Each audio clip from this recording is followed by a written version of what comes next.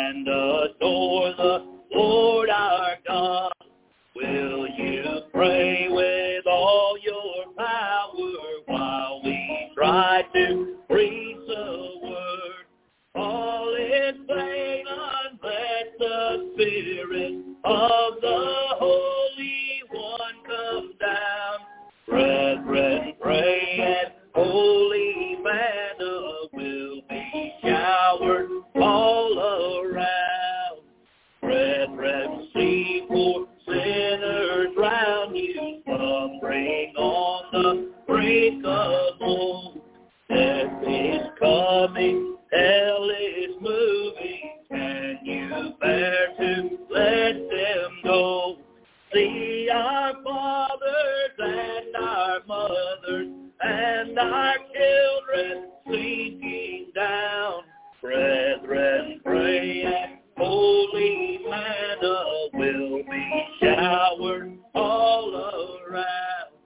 Sisters, will you join and help us? Moses' sister aided him. Will you help the trembling mourners who are struggling hard with sin? Tell them all about the Savior. Tell them that he will be found. Sisters, pray, and holy manna will be showered all around.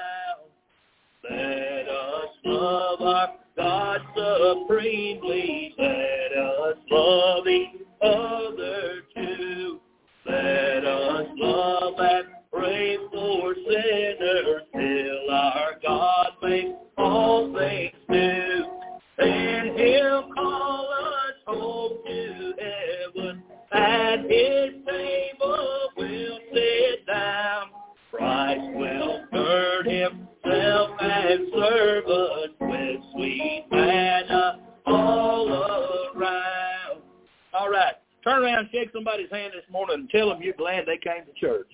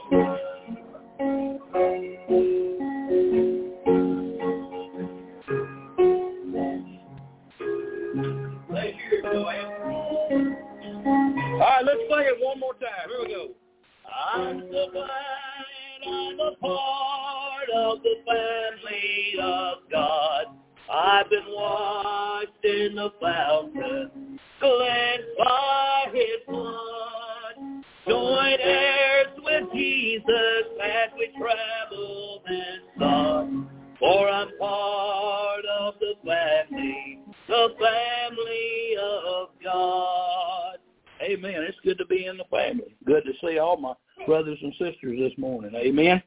Praise God. Do we have any prayer requests this morning? Folks, we need to lift up. Yes, Erica. Also, they're struggling through vaccination. Yeah.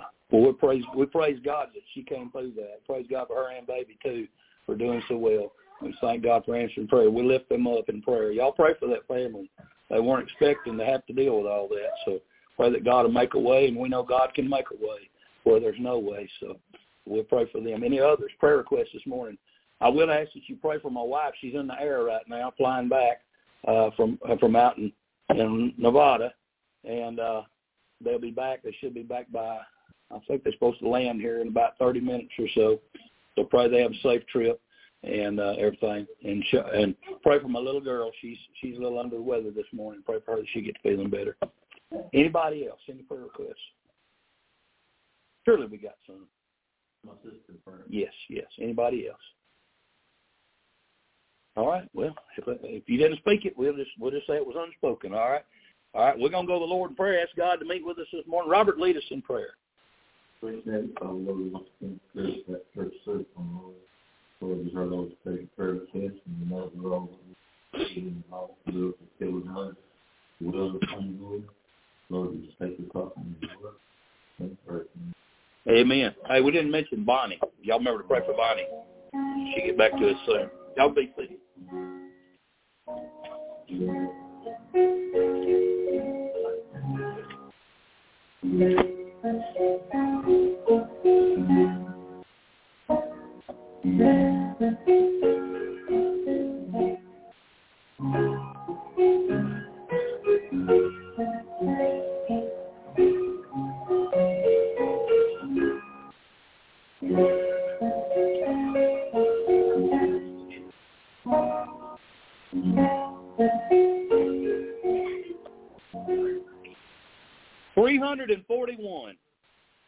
Victory in Jesus, my Savior forever. I heard an old story, our Savior came from glory, how he gave his life on Calvary to save a wretch like me. I heard about his groaning, of his precious blood atoning. Then I repented of my sins and won the victory. Oh, victory in Jesus, my Savior forever.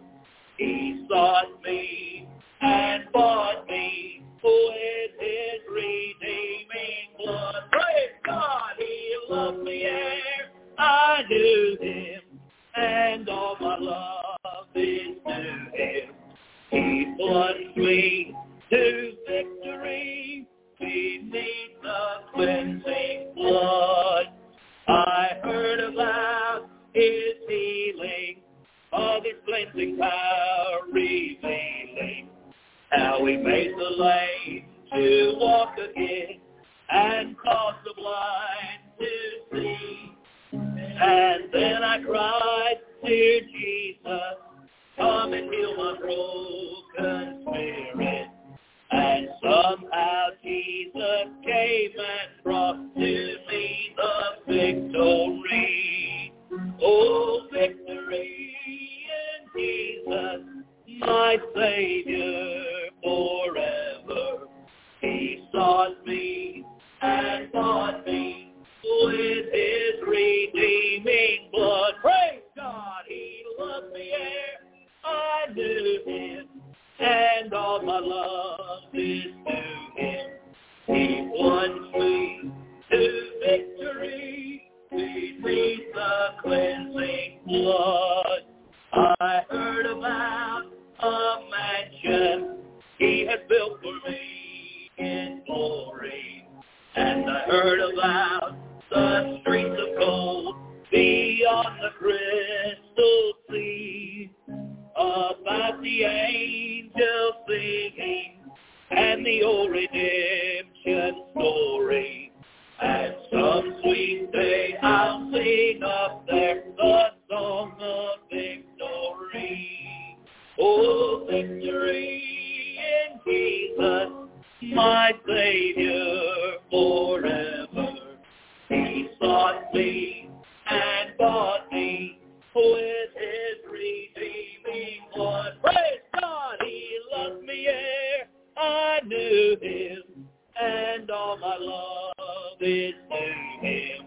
He plunged me to victory beneath the cleansing blood.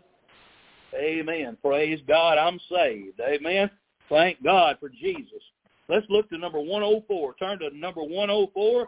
My faith looks up to thee. 104. My faith looks up to thee, thou Lamb of Calvary, Savior divine. Now hear me while I pray. Take all my guilt away.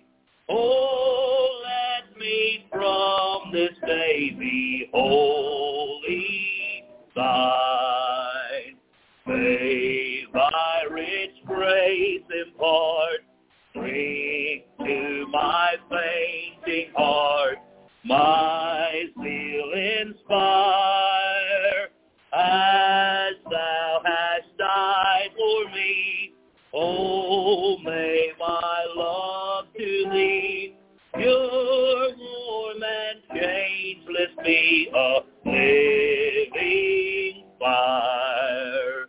While life's dark maze I tread, and griefs around me spread, be thou my guide. This darkness turn to day, wipe sorrow's tears away, nor let me ever stray from thee aside. When is life's transient dream, when death's cold sullen stream shall o'er me roll, let Savior then in love fear and distrust remove.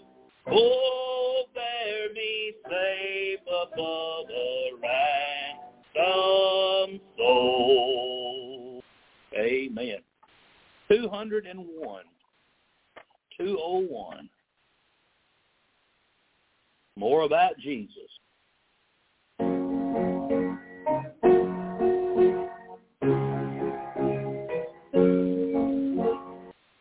More about Jesus would I know, more of his grace to others show, more of his saving fullness see, more of his love who died for me. More about Jesus, more about Jesus, more of his saving fullness see, more of his love who died for me. More about Jesus let me learn, more of his holy will discern. Spirit of God, my teacher be, showing the things of Christ to me. More about Jesus, more about Jesus, more of his saving fullness see, more of his love who died for me. More about Jesus in his word, holding communion with my Lord, hearing his voice in every line, making each faithful saying mine. More about Jesus, more about Jesus, more of his saving fullness see, more of his love who died for me. More about Jesus on his throne, riches and glory all his own. More of his kingdom sure increase, more of his coming Prince of Peace. More about Jesus, more about Jesus, more of his saving fullness see, more of his love who died for me. Amen.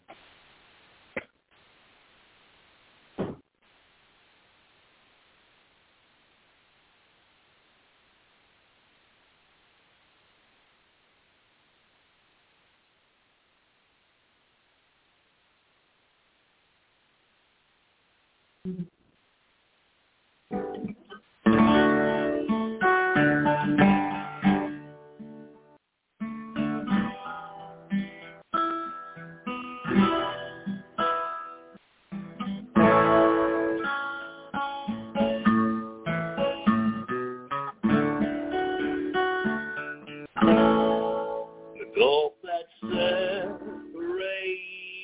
me, Christ my but so vast the crossing I could never go. Where I was, his domain, it seemed so far. I said, dear Lord, I cannot come to where you are. He came to me. He came to me when I could not come to where Jesus was. He came to me. That's why he died on Calvary. When I could not come to where Jesus was, he came to me. Came to me when I was bound, chains of sin. He came to me when I possessed no hope within. He picked me up and drew me gently to his side, where today in his sweet love I now abide. He came to me. He came to me when I could not come to where Jesus was. He came to me. That's why he died on Calvary. When I could not come to where Jesus was, he came to me.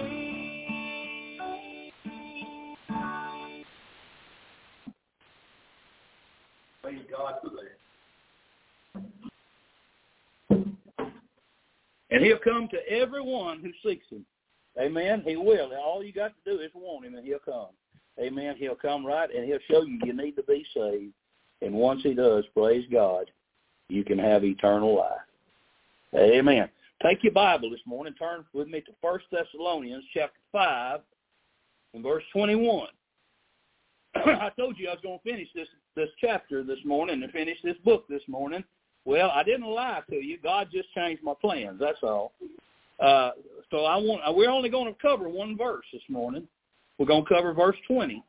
I was going to cover it all, but once I got started, I said, "No, wait a minute. You just want to park there a minute because there's too much good for you to just try to breeze through that." So we're going to look at it this morning and see what we can get out of it, and I'm hopeful that we'll get plenty. Amen. So 1 Thessalonians, let me get a swallow of coffee and we'll get started. 1 Thessalonians chapter 5 and verse 21. Chapter 5, verse 21, following in your Bible, it says, "Prove all things. Hold fast that which is good." I'll read it again. Prove all things. Hold fast that which is good. And let's go to the Lord in prayer this morning. Father in heaven, Lord, I come before your throne and I need you. I bring my burden, Lord, this message, and I lay it at your feet. I ask you, Lord, to help me this morning. Lord, I'm just flesh.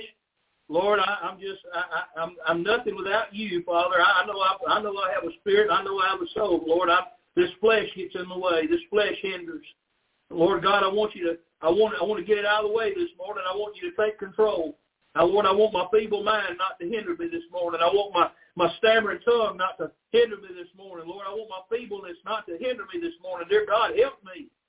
Put your spirit on me and use me this morning. This message is crucial to the hour we live in.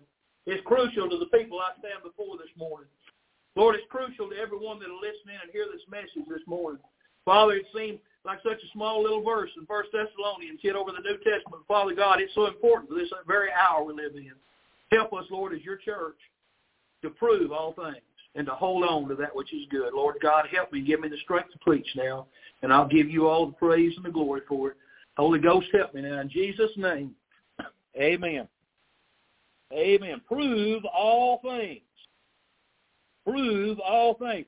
I'm going to tell you, that verse means more to me than you'll ever know. I used to be, well, let me just kind of share my testimony. I like y'all know, most of you know it.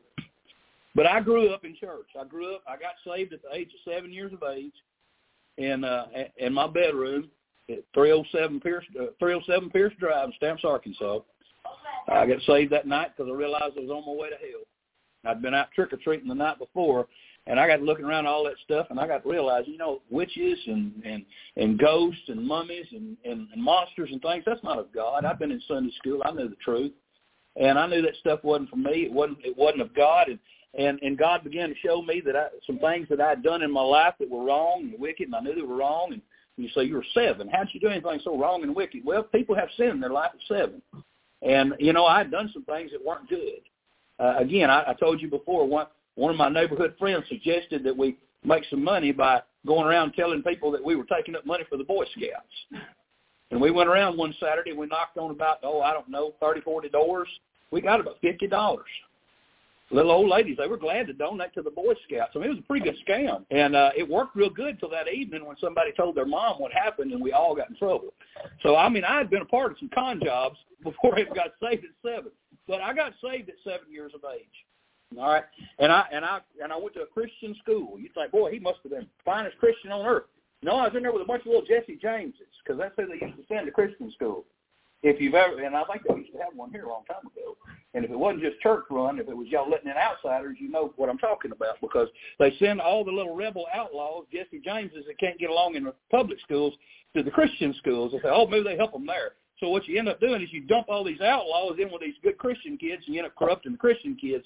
And that happens a lot, and that happened with me. And so I got out in this world and ran headlong into the devil. And I went through playing the rock band and country band and everything else, and chasing after the dreams of this world. And I'd never grown as a believer, and I just wasted all the time that God had given me. And at 27, God finally throwed my emergency brake on and said, you stop here or I'm fixing to take your life. And I turned it all over to God that night and surrendered to him. And 3 months later, I got called to preach. I didn't get called then. I recognized the call to preach 3 months later and surrendered to that call, and I've been serving him ever since. But I had been digging when I was in the world of rock and roll and in the world of partying and all those things I was doing back then. I was digging, and I was taking drugs and all kinds of things. I was trying to expand my mind, as they say. I was trying to get beyond the 10% that we all just use. I was trying to, and that's foolishness of me, so foolish of me. But yet here I was trying to find out answers to things that God's word already had for me, but I was on the wrong trail. I was off with people that weren't interested in God, and I was confused. And I thank God that when he finally, I didn't do anything.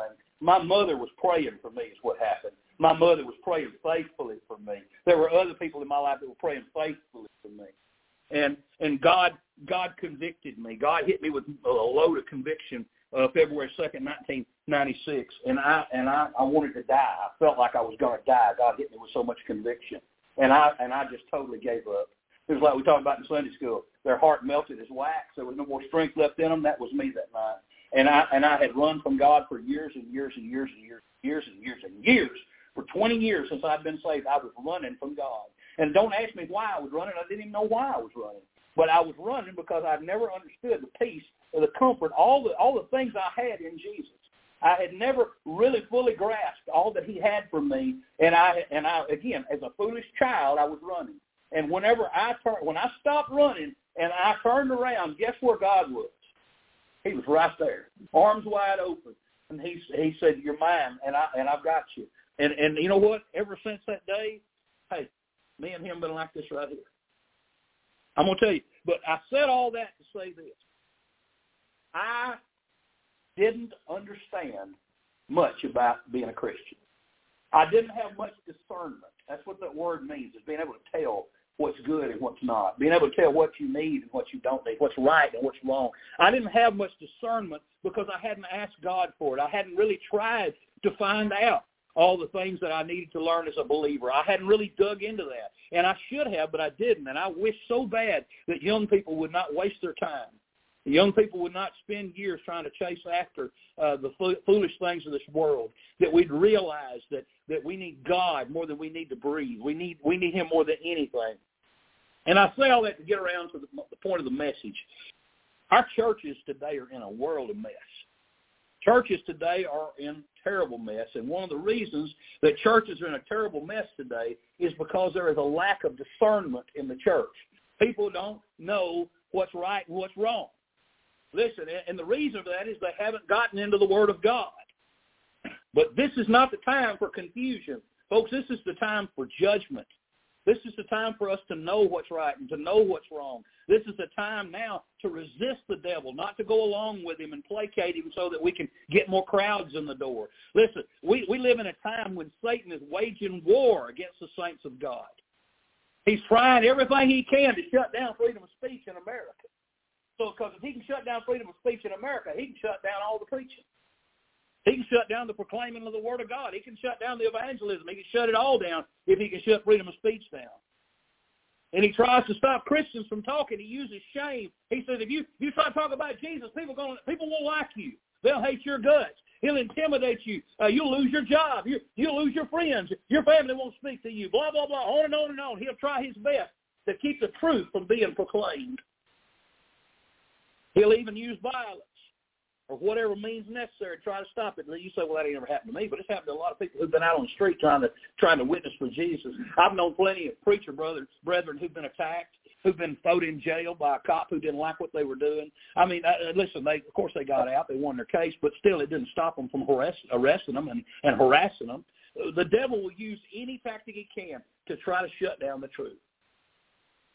And the only way to defeat him is to continue to hold to it and to keep proclaiming it. There ain't no way around it. You've got an enemy that you're going to face, and that enemy don't like us. But I'm going to tell you something. We have to hold to what God has told us. We have to hold to what God has given us. But a lot of times, I say churches are in trouble, but many churches today, they use pathetic reasoning and allow the devil's corrosive teaching into their church, allow the devil's ideas into their church and practices into the Lord's church today. Why? Because, again, they want to reach the world, and they think if they let the world in, then the world will follow. No, that don't work. Today's children are growing up in a culture that shames you for being a believer. You're made to think something's wrong with you because you're a Christian. Everywhere you turn, waves of doubt crash upon your soul. But praise God, I have an anchor of the soul in my Lord Jesus Christ. And let the waves crash, they don't affect me because I'm not anchored in the waves. I'm anchored in Jesus. We have a rock that we stand on that does not move, and his name is Jesus Christ. Let me get into this message this morning. Verse 21, as we read, it says, prove all things, hold fast that which is good. Now, we need a context for this. We need to back up and realize that verse 20 is what leads us into this. So let's look at verse 20 and verse 21. We looked at that last week. The verse said, despise not prophesying. Okay, that's prophesying, that's preaching. So he's saying, don't despise preaching. Don't hate on preaching. Don't look at preaching as a waste of time. Don't look at preaching as something you don't need. He said, don't despise it. And then right after he said that, he made this statement. He said, prove all things. Prove all things. Hold fast that which is good. And this is a necessary caution that he's given us, to prove all things. Because even though we're to put a high value on preaching, we need to be careful not to take things on face value from the preacher. We're supposed to take them, and we're supposed to try them by the Word of God. How many of y'all ever heard of the story of the Trojan horse? I know most of you went to school, you know the story. Okay? There's the city of Troy, and the Greeks have been trying to overthrow it, and they could never get it. So this one time they came to try to overthrow it. They ended up leaving. But when they left this great big huge wooden horse that somebody had built and rolled up there. The Greeks left, and the people of the city of Troy, they're looking at it and say, hey, they left. They left that horse out there. What's that horse doing? I said, oh, no, it's pretty cool, though. Hey, let's bring that in here. Since they left it, must have been a gift. I don't know. It seems odd, but who knows? I guess they just left us a gift. So a bunch of them went out and said, ain't no soldiers around. I guess it's okay. Coast is clear. They pushed this thing inside the city gates, and they shut it. And they went to bed. And when they went to bed, guess what happened? Soldiers inside the horse opened their hatch, and they came out, and they opened the gate, and they let the rest of the soldiers in, and while the people of the city of Troy were asleep, in came the Greeks, and they slaughtered them right there in their beds.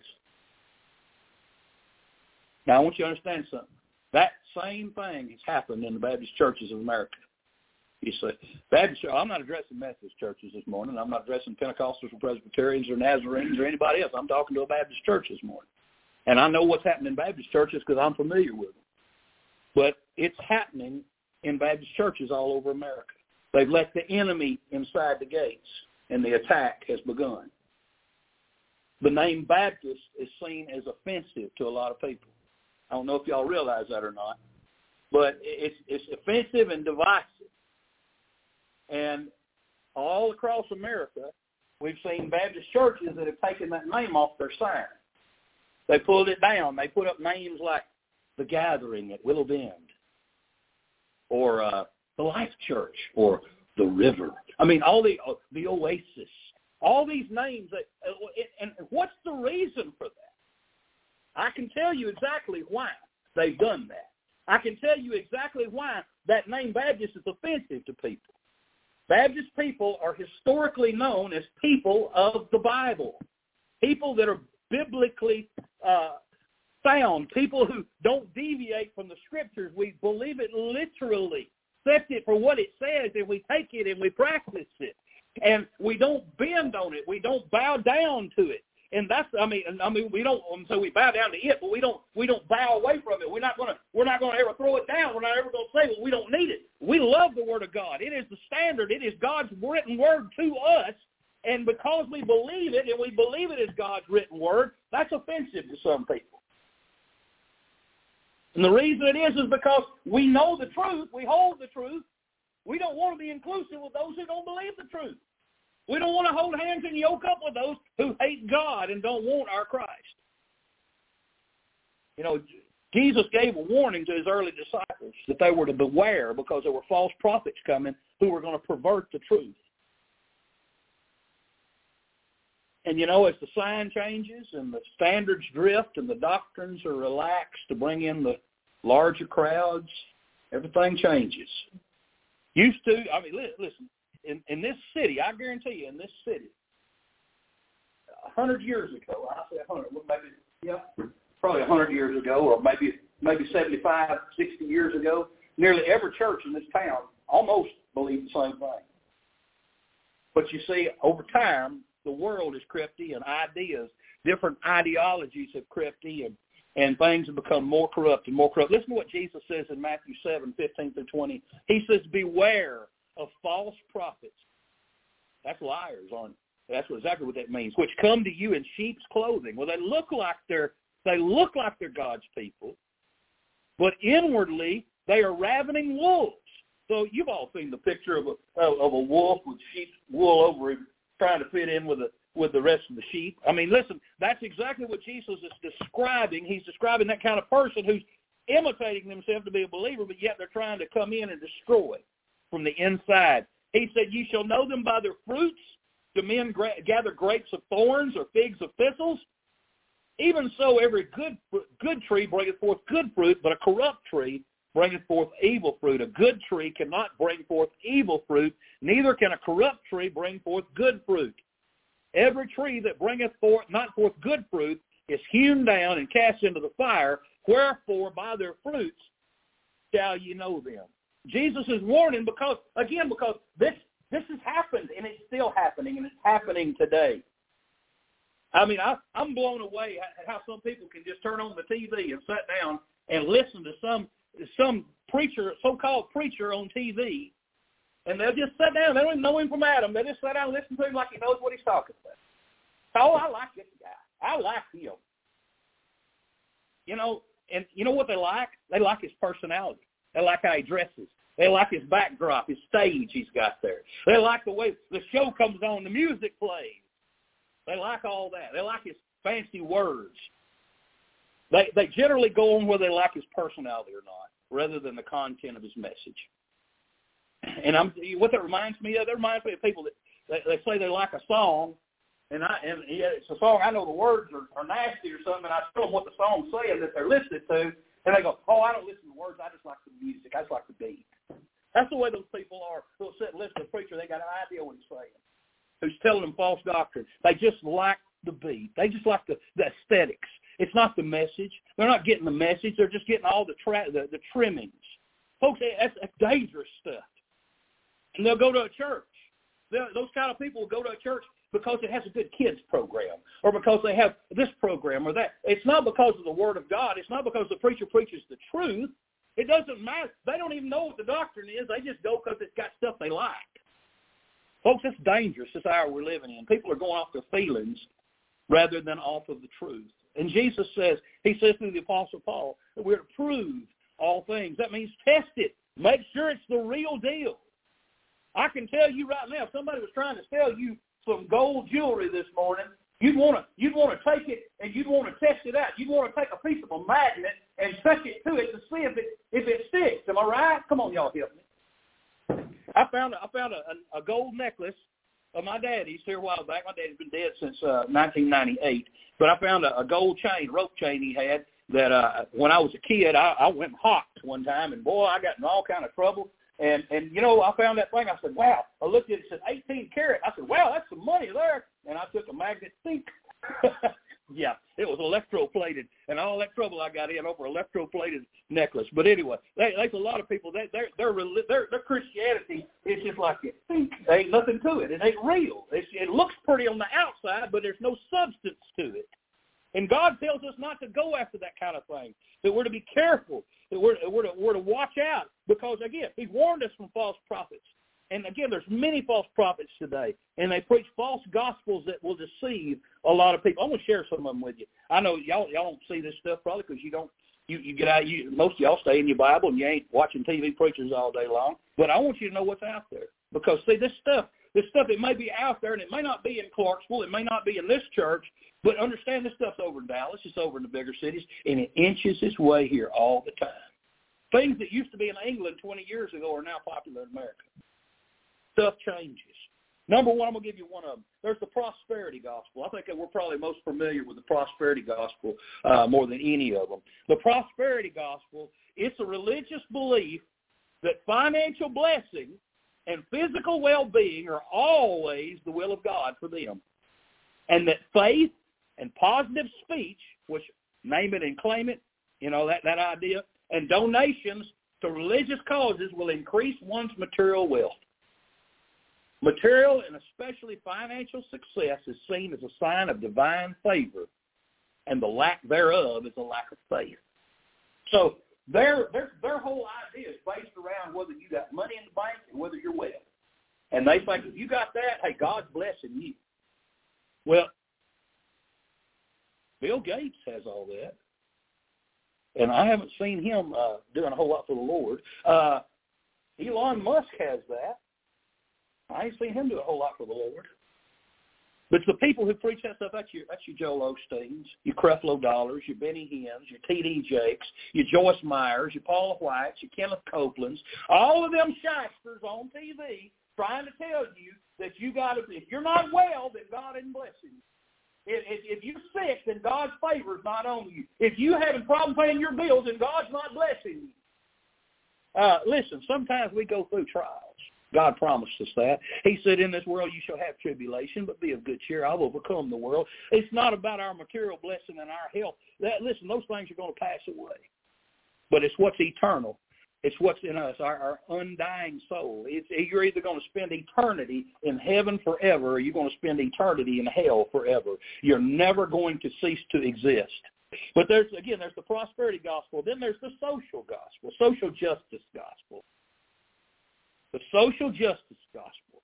It's a term. It usually refers to a movement that started back in the 19th or 20th centuries, but it's back today. Promoters of the social gospel they seek to apply Christian principles to social problems with a focus on labor reform, other issues such as poverty, nutrition and health, education, alcoholism, crime, warfare, also addressed as a part of the social gospel. However, social needs were emphasized. The doctrines of sin, salvation, heaven and hell, the future kingdom of God were downplayed. Theologically, the social gospel's leaders were liberal, overwhelmingly post-millennialist, asserting that Christ's second coming would not happen until humanity rids itself of social evils. Most of your so-called Christians in government believe that one right there. Most of them. Most of you politicians in government believe that one. Your Jesse Jacksons, your Al Sharptons are behind that one. I'm not going to either one of them to get anything. Amen? Then, and thirdly, let me mention this one. There's the unity gospel. You've never heard of that one, probably. Y'all ever heard of the Unitarians? You heard that name? Well, universalism, that's another term there. The unity gospel. I know we ain't seen that one much, but in Unitarianism, universalism, listen to this.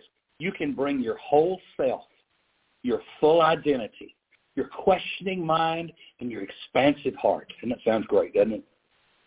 Together, we create a force more powerful than one person or one belief system. Almost sounds like Saturday morning cartoons. Wonder Twins activate. You know, we're going to together. We're going to create something more powerful. In other words, we don't need Jesus.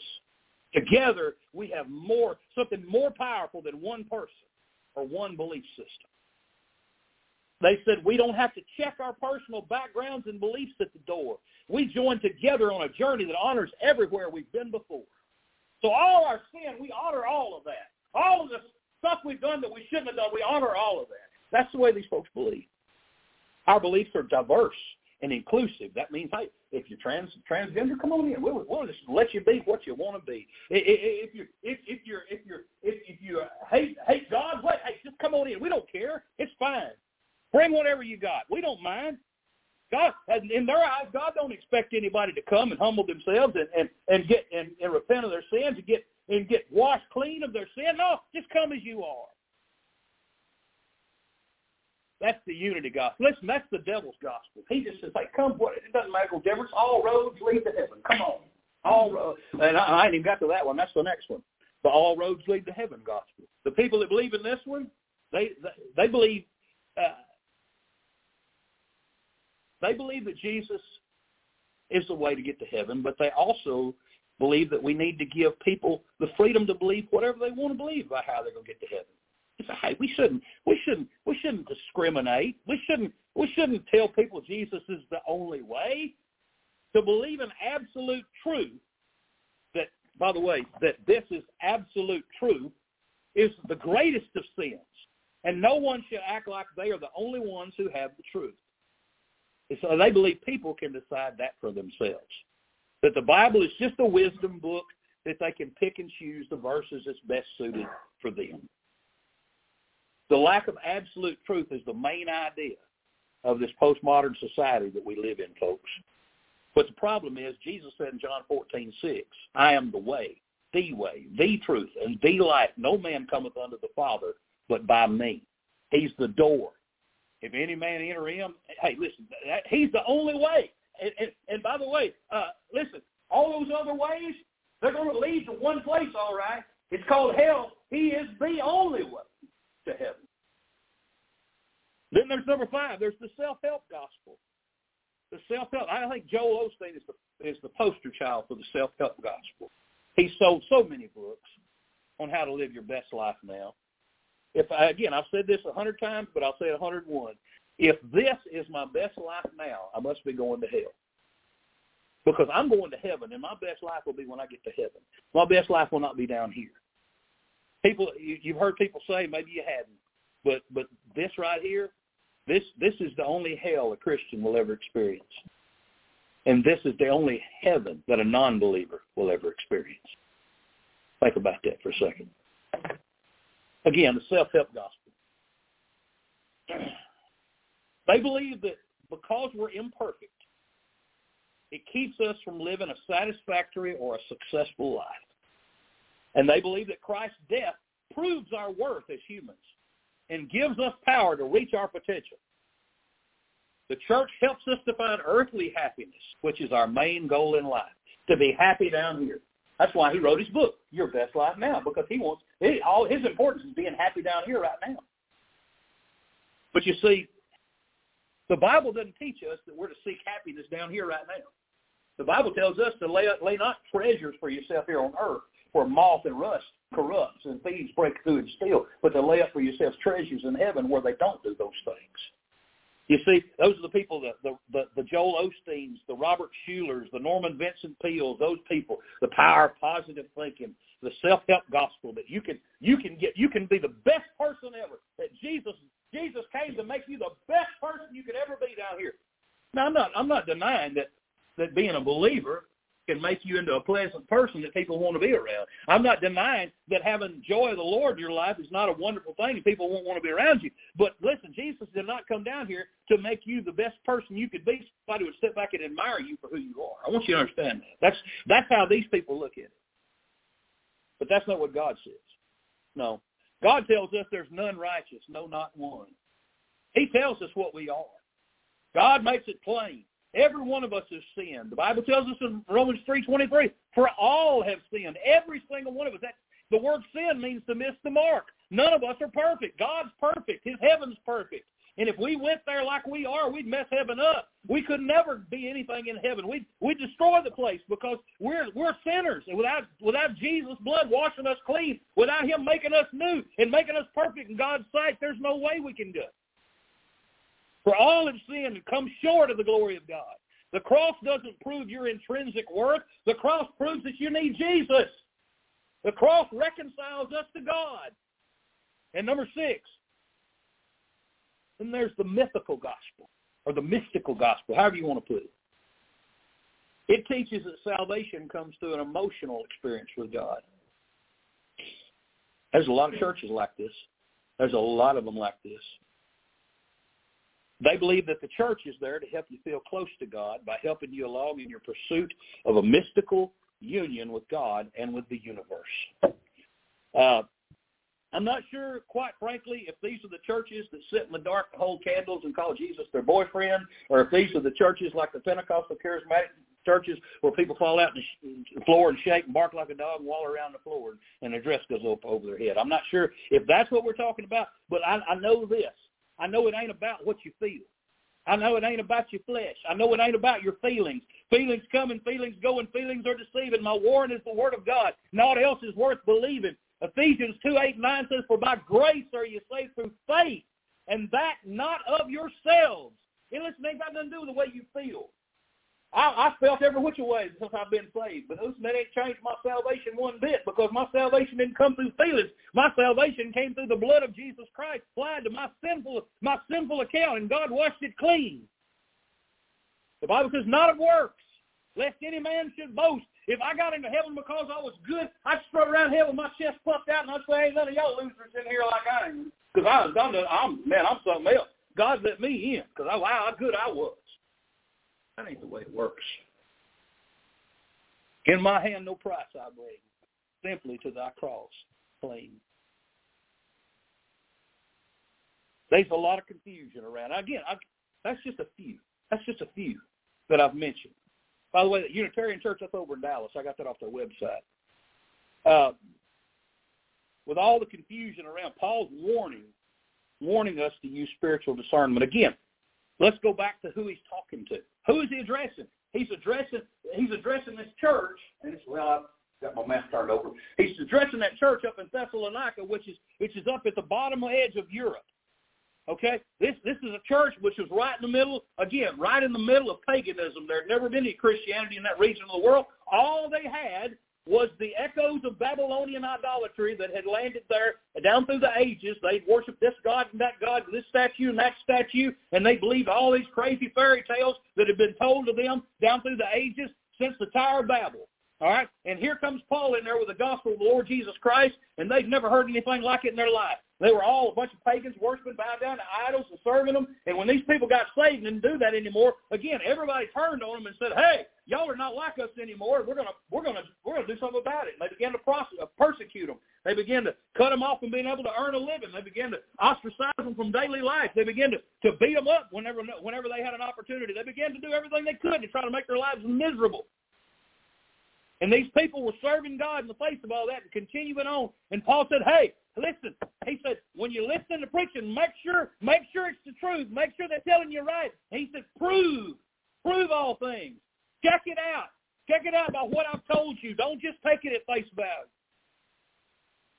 We got to search the Scriptures, whether what they say is true or not. Listen, don't just take what I've said. Don't just take what I've said at face value. Again, take it to your Word of God. Take it to the Bible yourself and study what I've said. It's right there in 1 Thessalonians. Just read it and ask God to show you. We've got to search the Scriptures. That's what Paul was telling them. He told them, and by the way, right up the road, and he wrote back to the Thessalonican church and told them about it. Well, actually, he didn't. That was in Acts. I'm sorry, Acts 17, verse 11. I'm sure they knew about it, though. Hey, Luke said these were more noble than they in Thessalonica. Those in Thessalonica, he's talking about right up the road in Berea, which was the next where they left Thessalonica. That's where they went to, was in Berea. And Paul bragged on them. Luke bragged on them. He said they were more noble. They did things better than those in Thessalonica in that they received the word with all readiness of mind. Whatever the Bible says, hey, we'll go along with it. That's God's word. And they searched the Scriptures daily whether those things were so. Again, they didn't just take it at face value. They said, no, I want to make sure that's what God's saying. So they searched it themselves to make sure they were so. We're not to believe everything we hear. The Bible tells us not to. The Bible tells us to try the spirits. 1 John 4:1 says, beloved, believe not every spirit, but try the spirits whether they are of God, because many false prophets are gone out into the world. You know, anybody, all they have to do is open their Bible and watch Benny Hinn or Joel Osteen. It wouldn't take long. They could prove that these guys are false prophets because they speak false words all the time. That's all they have to do. But again, they don't want to discern whether or not something's right or wrong. They just take it at face value.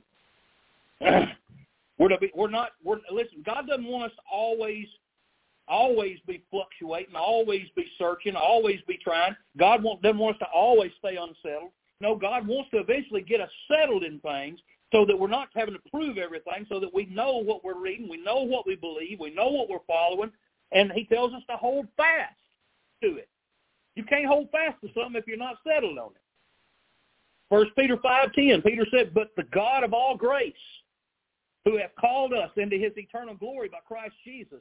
He says, after that you've suffered a while, and you got to go through learning, you got to go through changes, you got to go through trials, you got to go through things. He said, but after you've gone through those things, make you perfect. Now that don't mean without sin. That means mature. That means grown up. That means the difference between a little kid and a grown man. A grown man knows a whole lot more than a little kid does. He says, make you perfect. Establish you. I mean, that means you don't move. That means you're not shoved around very easily. You know what you believe. Strengthen and settle you. That's what God will do. You just stay in the Word. You keep following. You keep trusting. You keep reading. You keep believing. You keep looking to Jesus, and he's going to make you mature in his Word. It don't make no difference how old you are. It don't make no difference how long you studied the Bible. Listen, there are young people that know more in the Word of God than old people, because old people hadn't studied the Bible. There's people who hadn't been saved but a year that's got a whole lot more Bible knowledge than people who have been saved for 40, 50 years. It just depends on whether or not you follow in God or not, whether you want to know God. Because if you want to know him, he wants you to know him worse than you want to know him. I promise you that. But again, when we're satisfied with that we understand what God has said, we understand something that God's Word has said, and we believe it, listen, and we know it's right, and we know it's true, and we know it's good, we got to hold on to it tight, because I promise you, the devil will try to take it from you. We ought to not never let it go, no matter what the culture says, because believe you me, the culture is going to try to strip you away from your Christianity. It's going to try to take the things that you believe, the things that you practice away from you. We ought not let culture do that to us, society do that to us, government persecution do that to us. I'm telling you right now, we're not far away from the day where they're going to say, if you talk about Jesus in public, you're breaking laws. Listen, they're almost there in Canada. They're getting very close in Canada. They've got that. There's some of that works in England. They'll arrest you in certain places for preaching the gospel. And folks, it's coming here. It's already begun in certain areas and more liberal parts of the country. You know, the Bible tells us in Proverbs 23:23, it says, buy the truth and sell it not. Buy the truth and sell it not. Also wisdom and instruction and understanding. God says buy it. You need it. All you can get. Get your hands on all you can get on. Get your hands on the truth. And don't ever let go of it. Because let me tell you something. When you sell the truth, what do you mean? Somebody said, what do you mean sell the truth? Well, all you get is a lie in return. And I'll give you an example. Y'all know who Katy Perry is, right? The artist. From what I understand, she grew up in a Christian home. Had Christian parents. Y'all know who Britney Spears is, right? From what I understood, she grew up in a church-going home, nothing else. But you see what the world did to both of them. They both now God haters. Both now want nothing to do with God. And how'd that happen? They sold the truth. And you know what they got in return? They got lies. They got lies in return. And pretty soon, they're going to come to their end, and they're going to wish they'd never sold the truth. They're going to wish they'd proved that God was the one who was rewarding them and not the devil. They're going to wish soon that they had latched on to the things of God and looked for heavenly things rather than look for earthly things. The Bible tells us in Romans 12:2, and be not conformed to this world, but be ye transformed by the renewing of your mind, that you may prove what is that good and acceptable and perfect will of God. God says get rid of the world. Don't be conformed to it, because the world, again, wants to press you into its mold. Like I told you, like I used to take Play-Doh and press it into them Flintstones molds to make Barney and Fred. Listen, the world wants to take you and shove you and say, no, you got to be like us. You got to fit in with us. You got to look like us, and walk like us, and talk like us, and act like us, and listen to what we listen to, and watch what we watch, and look at what we look at on the internet. You got to do all those things like us, or you're weird, and we don't like you, and we'll ostracize you. The Bible says, be not conformed. Resist. Fight it. Resist the devil. Resist the devil, and he'll flee from you. You don't have to give in. You don't have to be run over. You don't have to be taken advantage of. God doesn't have that for you. God would that you be strong. God would that you'd look to him for strength, and he'd be your strength. And you resist the devil and cling to God and submit to him. That's what the Bible tells us to do. It tells us in the book of James to resist the devil. And we do that by fighting his efforts to conform us to this world. And we accomplish that by holding fast to that which is good and not letting go of it. Not being somebody who'll just be wishy-washy and do whatever.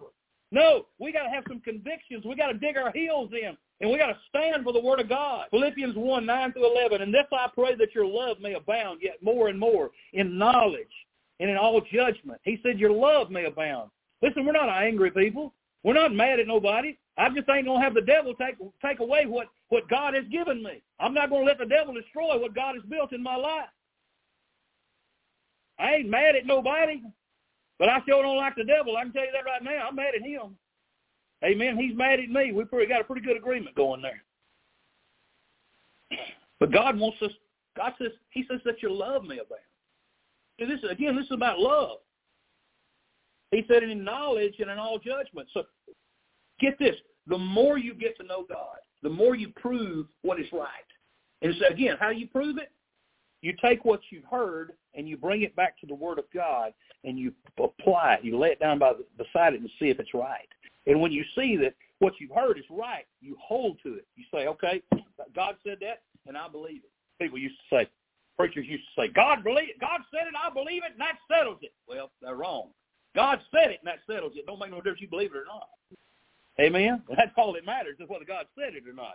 But listen, God said he wants us to abound in knowledge. So the more we know him, the more we hold on to, he said, and in all judgment. Once you know God and you know his will, you're able to make judgments according to his word. And that way you don't make judgments according to this world and hurt yourself. And he said, and that you may approve things that are excellent. Well, how do you know what's good and what's not, what's excellent? You got to get in the word. And he says, and in doing that you may be sincere and without offense unto the day of Christ. All right, being filled with the fruits of righteousness, which are by Jesus Christ, unto the glory and praise of God. The more grounded we are in Scripture, the more we know Christ, and the more we understand His love and communicate it to other people. And it'll also give us the ability to understand things that are excellent, meaning that they're in the will of God, and it speaks to us of being sincere and without offense. Now, that surely is not speaking of us avoiding offense in the world, because we're going to offend this world. Again, when you tell folks that Jesus said, I am the way, the truth, and the life, no man cometh unto the Father but by me, that offends the world, because the world says, there ain't one way, there can't be one way. Yeah, there is. Yes, there is. There's only one that paid the price for your sins, and that's Jesus Christ. We're going to offend the world. But listen, I'm not worried about the world. I'm not worried about offending the world. I'm more worried about offending God than I am this world. The gospel of Jesus Christ is in total opposition to this world. And we need to get over worrying about offending the world with the truth and just preach the truth. Because the truth's the only thing that's going to save anybody out of this world. We're told to meditate on the truth in order that we might not be taken advantage of by evil thoughts. I got to hurry, y'all. I know I do. I'm going to try to. We got to meditate on the truth so that we're not taken advantage of. The Bible tells us we're to be casting down imaginations and every high thing that exalted itself against the knowledge of God. In other words, when that thought comes into your mind, say, I don't want that in my mind. God, remove that thought from my mind. I don't want to think like that. You don't have to sit and dwell on things. Listen, evil thoughts are going to pass through your mind. You can't stop that. A bird can land on your head, but you don't have to let it build a nest. Swat it off. Listen, that thought comes to your mind, swat it down. That's what God tells us to do.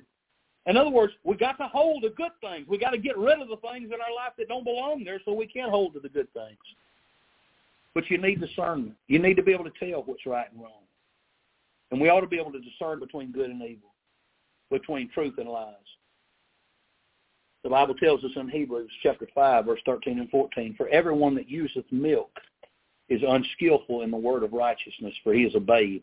And he's talking about milk there, like, when you feed a little toddler, you can't give them a steak. They can't chew it.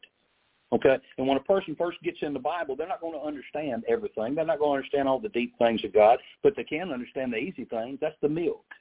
And he says when somebody gets there and they're first starting to understand things, they use milk. That's the way he describes it. And they're unskillful in the word of righteousness, for he is a babe, the Bible says. But strong meat belongeth to them that are of full age, even those who by reason of use. In other words, listen, you may start a job and sit down at a machine that you're to run, and you don't know nothing about that machine. You're scared to death. Stay there 15 years. You can run it in your sleep. That's the difference between somebody who just got saved who's trying to understand the Bible and somebody who's been in the Bible for 15 years, or somebody's been in the Bible for a year. You understand a lot more. You've grown a lot more. You've proven God's word to be true, and now you're holding to the things that are good. God don't want us to stay in a state of confusion. God wants us to latch on to things and get solid. We ought not always be seekers or fluctuating in our mind. God intends for us to grow up. And he says in Ephesians 4:14, and I'm closing, that we henceforth be no more children. That's what Paul was saying to that church Thessalonica. I don't want y'all to stay children of the Lord. I don't want y'all to stay babies. I don't want y'all to say, well, we don't know nothing and we can't do nothing. He wanted them to grow up. He wanted them to take responsibility as believers for learning. Get in the Bible. Stay in it. Read it. Know what it says and hold to what it says. Don't be one of these people that says, well, I don't know what the Bible says, so, I just go along. No, get in it. God wants you to understand it. If you'll get in it and you'll stay in it and you'll read it and you'll pray, I promise you'll understand it. If a dummy like me can understand it, you can understand it. I promise you that. He says that we be no more, henceforth be no more children, tossed to and fro and carried about with every wind of doctrine by the sleight of men. Because men will try to deceive you. And cunning craftiness whereby they lie in wait to deceive. Again, like the Satan in the garden, as a snake, as a serpent, He lay in wait for Eve to pass through there, and he will lay in wait for her to deceive her. And what did he say? Hath God said? Did God really say that? He wants to question the integrity of God's word. He always has since the garden, and he's going to continue to do it to this day, and he'll keep doing it. And what you need to do is get in the word and quit worrying about what the devil's whispering in your ear. You just need to hold to the word of God. And the Bible tells us that we not be children, but that we grow up. And verse 15 says, but we speak in the truth in love. Speaking that's the epitome of what a Christian is. We're to speak the truth in love. Again, you know, the great thing about being a Christian is you're not telling somebody something that you haven't been through already yourself. You're not telling somebody, hey, you're a sinner. Man, you're the worst sinner I've ever seen. No, it's not like that at all. Hey, we're all born with the same sinful condition. Every one of us, every baby that's drawing a breath and crying over in the hospital this morning in Paris, every one of them got a sin nature. They don't know it yet, but they do. And it'll be revealed. I guarantee you, I got a 2-year-old daughter. She don't understand Christianity one bit. But you know what? She's got a sin nature. And I tell you, if I tell her no, you'll see it. She'll sit on the floor and she'll scream and throw a fit and stomp her feet and slap her hands against the floor, everything else. It's in us. And when we come to share that with somebody else, believe you me, that's humbling. That's humbling to have to sit and tell somebody else that they're lost, that they're sinners. But we all were sinners, every one of us. And the only difference between me and somebody that's not saved is that mine has been forgiven. Because I came and I submitted myself to the blood of Jesus Christ. I came and accepted that God gave his only begotten Son, that he sent him into this world, and that he was born of a virgin. He had no sin nature of his own. That's why he was born of a virgin. Because if he'd have been born of a man, he'd have inherited sin nature. But because he didn't have a sin nature, he was perfect, and he fulfilled everything that God required. Down to the last dotting of an I and crossing of a T. He did everything that was necessary. And they crucified him, they rejected him, they crucified him, and he died on that cross, and he was punished by God himself, punished Jesus the way he would have punished me. And Jesus bore my punishment. And because of that, God let him suffer, let him die, but it satisfied the wrath of God. 3 days later, just like it had been prophesied, the stone will roll away, and he walked out of the grave, and he's alive evermore. He paid the debt. On the cross, the last thing he cried out, he said, it is finished. That word, the word for it is finished is tetelestai. The Greek word, it means paid in full. My sins, your sins, have all been paid in full. And the difference between mine and the person who's not saved is that they have not come to receive the gift of eternal life that God has made possible through the payment of their sins. And I know there are people listening this morning. I know there are people that are listening in on Facebook Live. I know there are people listening in on Blog Talk Radio. And I don't know everybody's heart. I don't know where everybody's at. But I can tell you this. If they're lost this morning, all they'd have to do this morning is to come, not here, but just to come to God. And say to him, and again, it's not the words, it's what you believe and what you mean from your heart. Come to God and say something to him like, Lord, I know that I'm lost. I know I'm a sinner. I know I've broken your laws, and I know, Lord, that I can't go to heaven this way, but I want to. I want to go to heaven, and I know that I've got to be forgiven. All they have to do is come to Jesus. Come in prayer and say, Lord Jesus, I know you died for me. I believe you died for my sins to pay the debt I couldn't pay. And I'll receive that as your gift. And that's what he says. The Bible tells us the gift of God is eternal life for forever and ever and ever through Jesus Christ our Lord. And it's a gift. You can't work for it. You can't be good enough to do it, to get it. There's nothing you can do but receive it by faith. And if you do that this morning, all the person has to do is in prayer. We're going to have a song in a minute. All you'd have to do is bow your head and pray and ask the Lord. Say, Lord Jesus, I know I'm a sinner. Please save my soul. And if you do that, he'll save your soul this morning. That's all you'd have to do, wherever you're at. If you're at home, bow down there right next to your couch, wherever you're at. If you're on the road, pull over and stop and on the shoulder and pray, whatever you got to do, wherever you're at. Trust the Lord. Don't die and go to hell, no matter what you do. Let's stand together. We're going to sing a song of invitation, 163. We're going to go to the Lord in a word of prayer while sister's coming. Heavenly Father, Lord, I just love you so much. I thank you for allowing me to preach this morning. Lord, I pray that you use the Word of God, Father, that you draw sinners to salvation, Father. I pray, Lord, that you work in the hearts of your people and remind us, Lord, that no matter what, we're to hold to what's good. We're to prove, Lord, what's good by your Word. We're to hold to it, and we're to stand firm in our convictions, Lord. We're to stand firm on the Word of God. Help us to make a commitment to you. But, Lord, once we understand the truth, we will never budge from it. That we'll stand on the Word of God and stand on the rock of our salvation, Jesus Christ. Lord, I thank you for that. Please, Lord, save sinners this morning. I pray you'll use the message now. In Jesus' name, amen. We're going to sing number 163. The Lord speak your heart about something. The altars are open. Come and do business.